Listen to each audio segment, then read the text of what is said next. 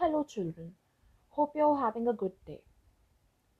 In the previous podcast, we learned about the differences between caste societies and tribal societies.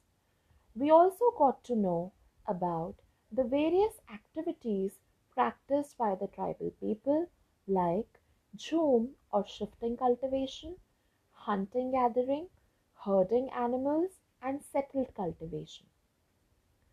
Today, we would assess the impact of colonial rule on the lives of tribal people. Like the other sections of the Indian society, the lives of the tribal groups also underwent tremendous changes under the British colonial rule. Let us see how. The first change was in the powers of the tribal chiefs. Before the arrival of the British, in many areas, the tribal chiefs were important people. They enjoyed a certain amount of economic power and had the right to administer and control their territories. In some places, they had their own police and decided on the local rules of land and forest management. However, under the British rule, the functions and powers of the tribal chiefs changed considerably. They were allowed to keep their land titles over a group of villages and rent out lands, but they lost much of their administrative power and were forced to follow laws made by British officials in India. They also had to pay tribute to the British and discipline the tribal groups on behalf of the British.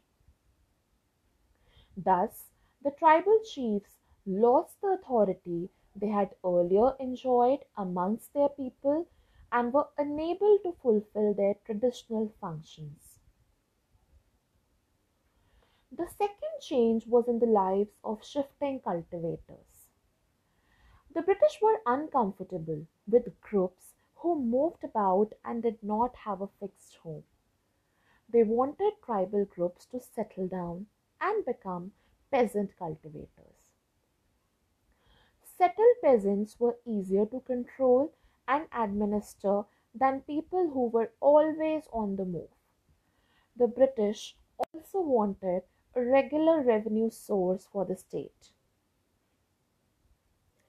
So they introduced land settlements, that is, they measured the land, defined the rights of each individual to that land, and fixed the revenue demand for the state.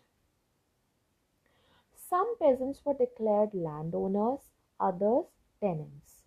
The tenants were to pay rent to the landowner, who in turn paid revenue to the state.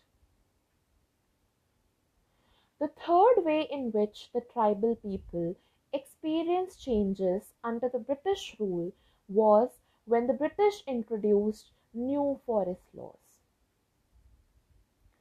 The life of tribal groups was directly connected to the forest. So, changes in forest laws had a considerable effect on tribal lives. The British extended their control over all forests and declared that forests were state property. Some forests were classified as reserve forests, for they produced timber which the British wanted. In these forests, people were not allowed to move freely, practice jhum cultivation, collect fruits, or hunt animals. Many tribals were therefore forced to move to other areas in search of work and livelihood. The fourth change that affected tribal lives was because of the monetary interests of the traders and moneylenders. During the 19th century, tribal groups found that traders and moneylenders were coming into the forest more often, wanting to buy forest produce, offering cash loans, and asking them to work for wages. Let us consider the case of silk growers. In the 18th century, Indian silk was in demand in European markets. The fine quality of Indian silk was highly valued and exports from India increased rapidly. As the market expanded, East India Company officials tried to encourage silk production to meet the growing demand.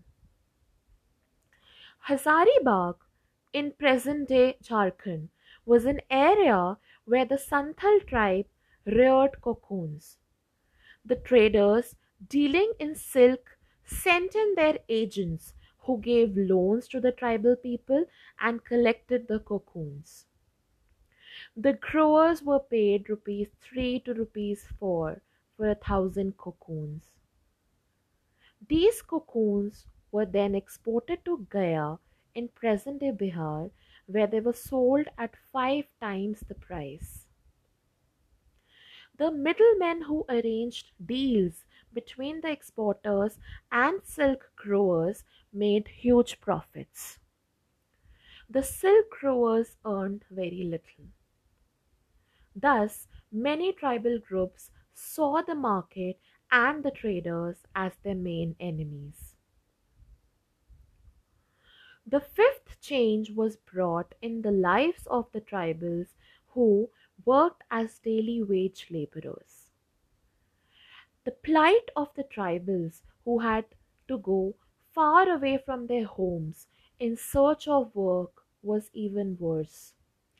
From the late 19th century, tea plantations started coming up and mining became an important industry. Tribals were recruited in large numbers to work in the tea plantations of Assam and in the coal mines of Jharkhand.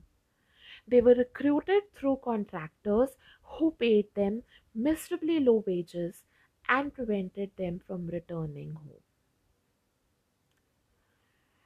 That is all, children. In the next podcast, I would discuss about a significant tribal rebellion led by Birsa Munda against the oppressive British colonial rule. Thank you.